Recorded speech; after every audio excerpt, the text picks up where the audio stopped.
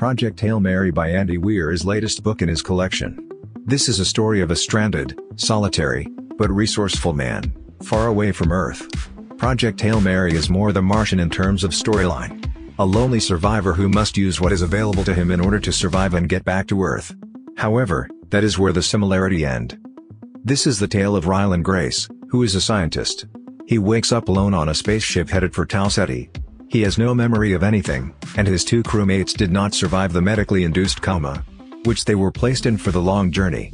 Note is upon him to recall why the Earth sent him here so urgently.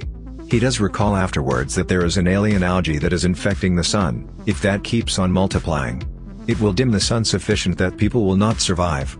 It's dependent upon Rylan to sort out why precisely Tau Ceti isn't infected with the organism, and how. Immediately we discover that he knows his science and math, as he finds some clever approaches to figure out about his surroundings. Memories trickle in, and we get to see flashback to various moments, which leave the readers as strange and surprised as the protagonist. As he gradually recalls his memory, he finds out about his circumstances, and the important mission he is on. Project Hail Mary by Andy Weir has quite a bit of scientific information. The terminology and concepts used in the story is what I think some readers might not be familiar with. I do not think that will degrade the joy in the book, as knowledge of the science is not actually critical to understanding the overall plot elements. However, if you are interested in science, it just makes the story more fascinating, I think. There are a lot of awesome science tricks, which show that Andy Weir truly did his research.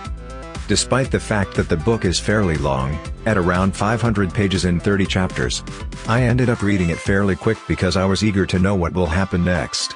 I was truly invested in the story, and I discovered it so engaging when the protagonist had to depend on another person for help.